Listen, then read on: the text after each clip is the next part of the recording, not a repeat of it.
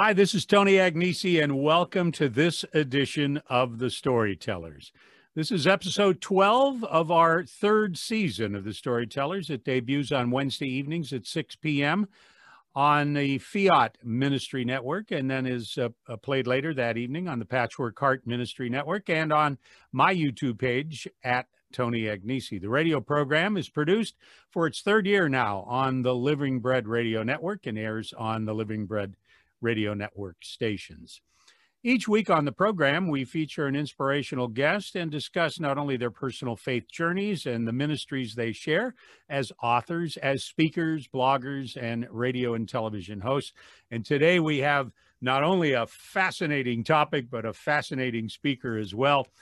Jim Bertrand is a certified presenter of the American Confraternity of the Holy Shroud. And we're going to be talking about the Shroud of Turin. He has done literally hundreds of talks in 17 or 18 different dioceses on the Shroud of Turin. And for those people who find that subject, as I do, fascinating, you're going to enjoy this half hour. Jim, welcome to the program. It's great to have you on The Storytellers. Well, good day to you too, Tony, and thank you for that kind introduction. You know, for those people, and I'm sure we have a few people who are unfamiliar with the Shroud, give us a little background to kind of set the stage, if you will, for our discussion today. Sure. What we're talking about is a Jewish burial cloth. And the Jews have been burying their dead the same way for thousands of years. They place them in a single cloth, sometimes linen, usually linen, sometimes cotton, or sometimes even other material. But it's placed lengthwise so that the one end is at the feet, the other end is wrapped around the head. And then they put a single strip usually and wrap it, they see a 15-foot long piece of cloth to tie it off at the neck, a couple times around the body, and tie it at the feet so that the linen stays on the body. And the Shroud of Turin is the dimensions that would fit such an item, and it has an image of a crucified man on it. It's 8 cubits by 2 cubits, which is exactly 14 feet 3 inches by 3 feet 7 inches. And there's a very, very faint superficial image of which we can't explain of a man who's been crucified and scourged with a lance wound and blood stains around the head from a cap of thorns. And the tradition has passed down through the centuries that this was the burial cloth of Christ, that this was indeed the cloth what John and Peter saw when they looked into the tomb on Easter morning and saw and believed. So the thing we're talking about is called the Shroud of Turin. It didn't come to Turin until 1578.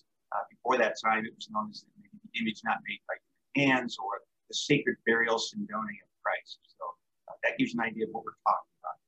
Yeah, a lot of people might wonder, and I'm sure the question comes up often. You probably have had it asked a number of times. Okay, well then, how did it get from the burial spot of Jesus? What kind of a journey did it have to go through to finally end up in that 14th century in the town of Turin, Italy? Sure. Well, that's a fascinating question, and that where has it gone over the centuries? From about the year 1355 till the present, its presence is very well documented. In 1355, it was up in Lille, France. It was played for some 40,000 people. And later on, it was transferred to the House of Savoy in 1453. And that dynasty began in the 10th century and lasted to the 20th century. And then later, it crossed from France into Italy in 1578 and restored the Turin Cathedral, the Cathedral of St. John the Baptist. And that's where it has been ever since. Now, before that time, if we just pick it up on Easter morning, okay, Peter and John looked in and saw and believed. We don't have a nice, accurate record of, gee, where was it day by day for the next, 13 centuries or so. But that makes sense because you wouldn't expect it to be well advertised. If its whereabouts had been advertised, it certainly would have been confiscated and destroyed. But we do have reference to a document that St. Jerome saw. St. Jerome translated the Bible into the Latin Vulgates in the 4th century. He held in his hand a parchment that explained how Peter brought with it, the high priest brought with him the sacred burial linen of our Lord to Antioch. We know from the Acts of the Apostles, there was a persecution in Jerusalem in 44 AD. And the apostles spread out. Peter went to Antioch. It's believed he took it with him, and that it stayed there for about 5 centuries. And then in 540, Antioch was attacked. By the way, Antioch is a very important city. That's where St. Luke was from. He wrote the Acts of the Apostles and the Gospel of Luke, a very important Christian community. And in 540, it was attacked by the Persians. And shortly after that, it appears in central Turkey, in a place called Anatolia, the city called Kamaliana. And in 570, and by about this time is when we get the first picture that seems to match up very well with the shroud. If you think of icons, the Russian icons and icons from the Catholic Church, most people would recognize that picture. I show you a small one here for our YouTube audience. So it looks like, okay, that. There we go. People on the radio, you're just going to have to imagine that. Sorry about that. And this picture matches up with over 150 points of congruence from the shroud. The only difference is in this picture, the eyes are open. On the shroud, the eyes are closed. Well, in 574, the Emperor of Constantinople had the shroud brought to Constantinople, and it stayed there until the year 1204, the Fourth Crusades. Now, there's another theory that said that it passed from Jerusalem to Edessa, and that was very commonly read about in the news. It was proposed by Ian Wilson back in the 1970s, but in light of more recent scholarship from Dr. Jack Marquardt, it seems to be leaning more toward Antioch than Edessa, but that's an open question. There are 5 or 6 areas of the shroud that are open on that. Well, basically, long story short, in 1204 was the sack of Constantinople, and that is where the shroud disappears for 150 years. It's called the missing years until it turns up in Mary, France in 1255. So in Shroud International conferences today, when papers are presented, those are the 2 areas that are talked about. One is its history, especially the missing years. And secondly, how was the image formed? Because it's such a mysterious image that we cannot duplicate. There's no paint or pigment on it. There's no stuff to make the image. It's just there somehow in a very superficial way. Yeah, you're walking right into my next question. Is how could this be formed? Is it sweat? Is it, there's nothing there that would cause this image that is discernible from just looking at it. What are some of the theories that have been laid out over the course of the years? Well, there have been 10 that have been published in scientific literature over the last century. We could divide those into 3 categories. The first category was, could this be a natural process? Like if the body just lays in a cloth, will this just happen naturally? And those have been ruled out because of some problems. Like you mentioned, the sweaty face. If it was simply sweat going from the face onto the cloth, remember the body's 3-dimensional, and you would have a wraparound distortion because from ear to ear, it's about a foot. And that face would be a foot wide. It was just wrapped. So the image was not formed by direct contact with sweat. So we know it's not a natural process. And there's been some experiments to verify that. The second category, there have been 6 theories about artist theories.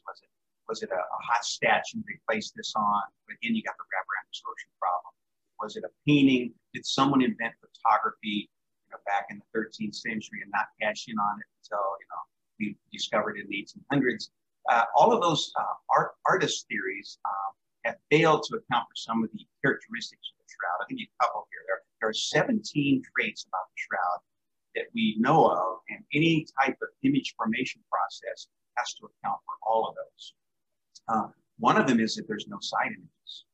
And so, how could that be? Another one is it is so superficial. When one is close to the shroud, say within 4 or 5 feet of the actual shroud, you cannot see the image.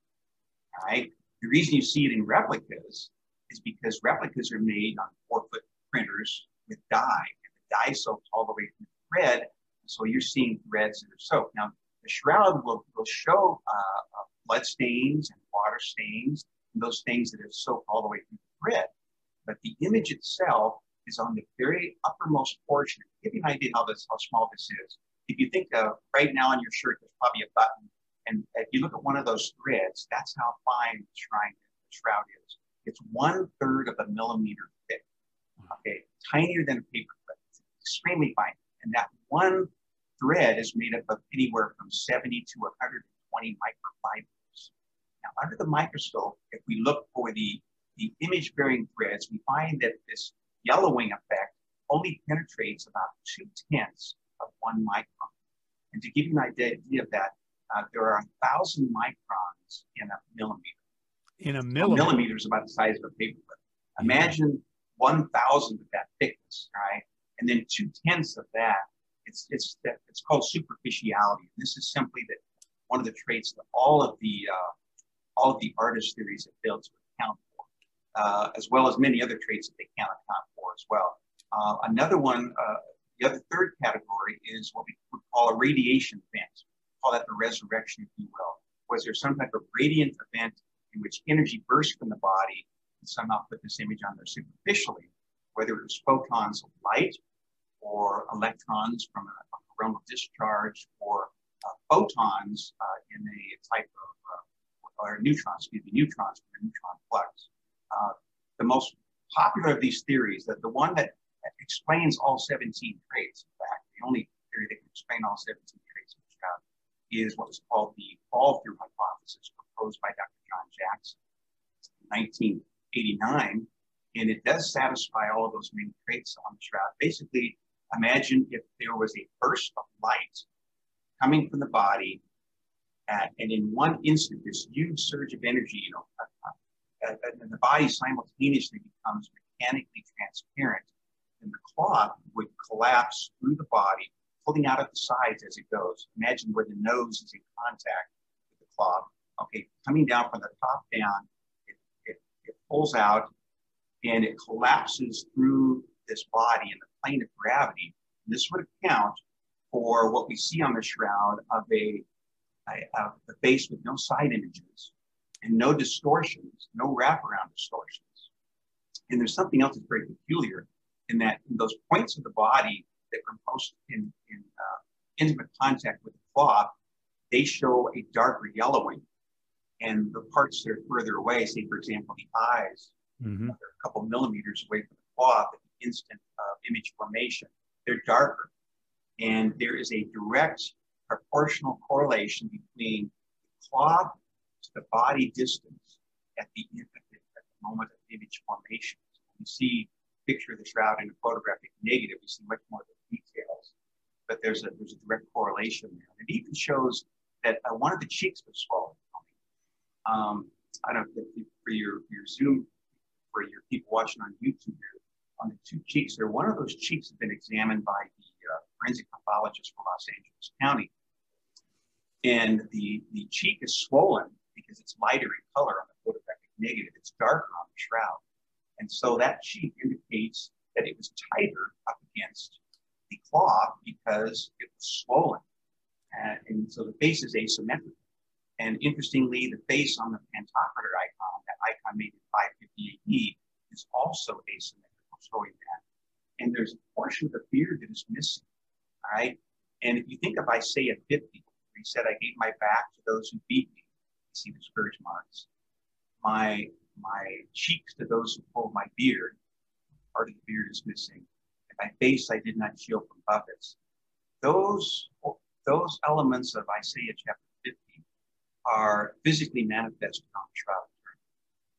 The other question, and I know when you hear about the shroud in modern times here, it generally surrounds some question of carbon dating and trying to pinpoint, Jim, is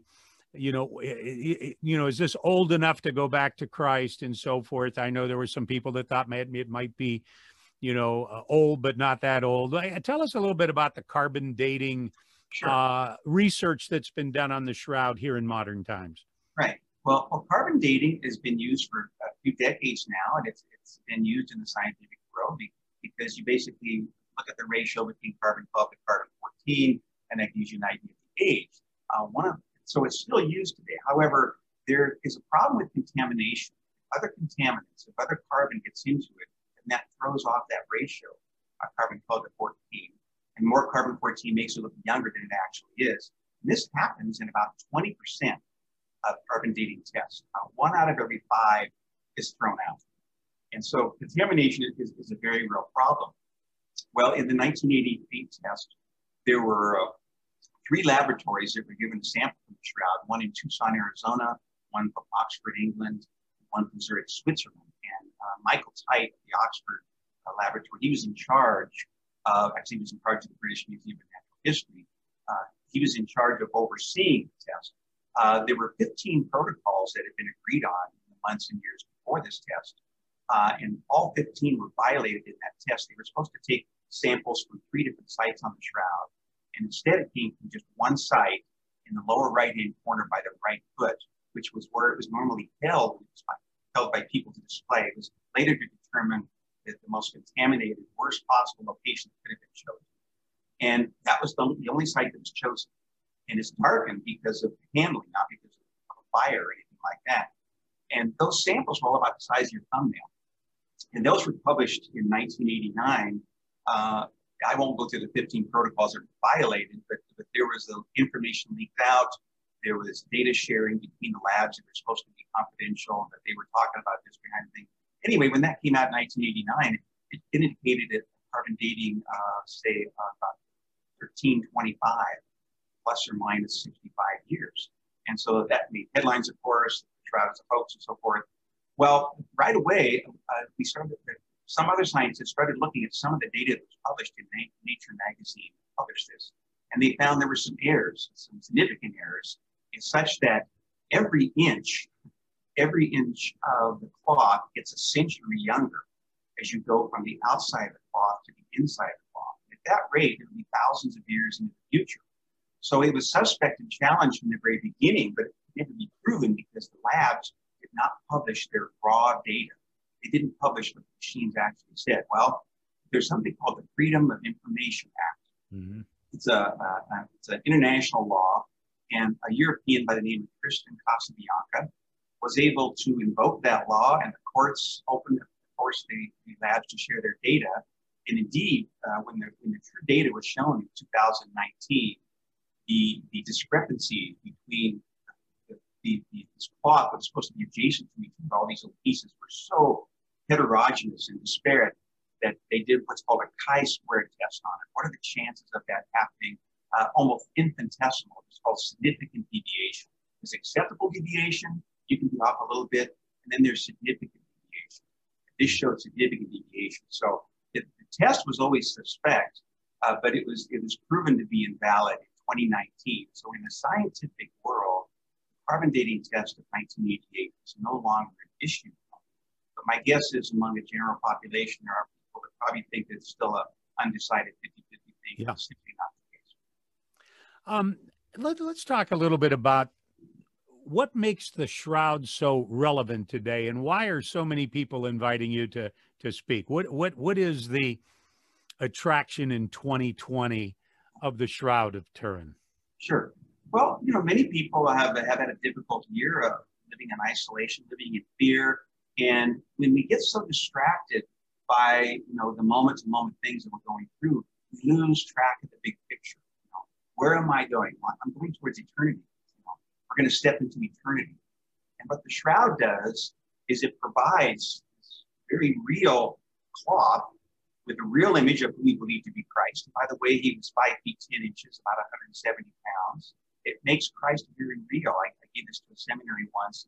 Seminarians came up, and of course, all of them believe in the real presence, of course, but to see the man on the shroud, and that it was real blood, and all of those things that go along with that, it just reinforces for them, the resurrection of Christ. And this image, we believe, the tomb was empty. Why? We believe that Christ rose from the dead. So the shroud is a sign of hope. And when we see the image on the shroud, we consider the reality of the resurrection, because you see, our faith rests on the reality of the resurrection and not on the authenticity of the shroud. Okay? But the fact that the two may both complement each other should be all the more reason to give us hope that, sure, we may be going through tough times now, but in the end, we're going to step into eternity and hopefully be in eternity united with God. So there's a great sign of hope. Jim Bertrand is my guest. Jim, what's fascinating to me, tell us a little bit about your background, preparing you to do the work you do with speaking and touring with the Shroud, the subject of the Shroud. But how has it affected your own personal faith journey with all the knowledge you've gained on the Shroud? Has that had a personal effect on your faith journey? Yeah, you got a few questions there, the background and then the effect on me. I would say that the majesty of this space and the fact that after studying it for some 30 years, seeing that a natural process is ruled out, it just doesn't happen on its own. You can see more of these. And secondly, all of the artist theories that fail to account for all of these unique characteristics. There's 3D information on the Shroud as well. I haven't got time to go all through 17 grades. So if you rule out an artist's drawing, if you rule out a natural process, what's left? What's left is a supernatural event of the resurrection, perhaps caused by a burst of light, a rise in Christ. And if you think about that, we all are familiar with, I talked about the mechanically transparent body. If there was a burst of light coming from the body and it collapses through this mechanically transparent body, think how Jesus appeared to the apostles on Easter night. They're locked in the upper room, right? And he comes among them. How could that be? Well, if he had a resurrected body, it was a transparent body, no longer subject to the laws of nature, and so the door presented no obstacle for him. So then, okay, so we accept on faith that he appeared to the apostles on Easter night, then the question becomes, when did that moment begin that his body acquired this unique ability? Well, if it occurred at the instant of the resurrection, then this would account for a vertically aligned 3D image with no side images for the entire body. From head to foot, there's no side images in a very, very superficial way. To give you an idea of how much energy we're talking about, several physicists have written on this and published papers. It would require every laser on Earth to be concentrated on this cloth for 40 nanoseconds, which is 40 billionths of 1 second. So it's an instant that is just so minute that we can't imagine someone trying to pull that off. And so all of that light and all of that brief period of time could somehow perhaps dehydrate the fibers and cause them to yellow to leave this image of intense beauty. So the effect on me is that, I believe in the resurrection with or without the Shroud. But with the Shroud, I think maybe God has given it to us for a reason to strengthen our faith and certainly give us a reason for hope. My background, Tony, I've been teaching high school science for 39 years. I taught biology for 32 years at the high school level, and I taught physics and chemistry the last 7 years. So that's where I'm coming from on that. And back in 1981 is when I first got interested in the Shroud. There was National Geographic magazine presented this article on Dr. Jackson's research. In 1978, there were 33 scientists that he led. And they studied the Shroud for 120 consecutive hours around the clock. There was always several scientists working on it. To this day, that remains the most comprehensive, factual survey we've ever done on the Shroud. And they were trying to answer the question, how was the image formed? After 3 years of publishing their data, they could not answer that question, but they did determine these 3 facts. Number 1 is that it is not a painting. Number 2, there's no paint, there's no pigments or dyes, it's not the work of an artist. And number 3, there's no physical means that can account for the totality of this image. And so that kind of hooked me in terms of, wow, how else can you explain this? This could be a real thing. And so studying it for years, in 1996, I invited Dr. John Jackson to come speak in my parish. And so he went from Colorado Springs to Lincoln, Nebraska, and he gave a presentation at the St. Peter Parish. We became friends, we hosted him, and we stayed in touch over the years. And he has about more than 4 decades of research that's been combined into a book called The Shroud of Turin, Critical Summary. And this book was basically assembled and edited by an engineer named Robert Siebker, a very good friend of mine. And they invited me to come to the Turin Shroud Conference in St. Louis, Missouri, an international conference in 2014. And at the end of seeing all of those 42 papers presented by scientists, they asked me, could you take this book, it's 134 pages, and could you put it into a PowerPoint that we can share with people? And I agreed to that, and I started working on that November of 2014, actually October of 2014. I've been doing it ever since. And I have to tell you, Tony, that the foundation of this is really prayer. My first 7 presentations were to religious communities. And as I shared this PowerPoint with them, the nuns and sisters, I asked them to pray for me on Fridays. So they prayed for me on Fridays. And that's kind of the foundation that's lifted me up and opened doors in other venues, high schools, universities, college settings. I've given them in men's and women's prisons, lunch groups, just you name it, and all kinds of people. The Shroud appeals to everyone. It really does. We're almost out of time, and I wanted to give you an opportunity here before we run out of time of how if somebody who is watching or listening wants to make get you to make a presentation in their state or their parish or for their organization, how do they get in touch with you? Sure. Well, I don't have a personal website, but I can give you my email, and that's usually the way it works. They send me an email, and they invite me out, and I come out and give the presentation. And I don't make a dime from this, Tony. I've been doing this for years. I don't make any money at all. Ask people to cover my travel, and I come sometimes stay in post homes. And then if they want to make a donation to the confraternity, they may. But whatever amount they're comfortable with, we're comfortable with. That email address is bsaints2@gmail.com.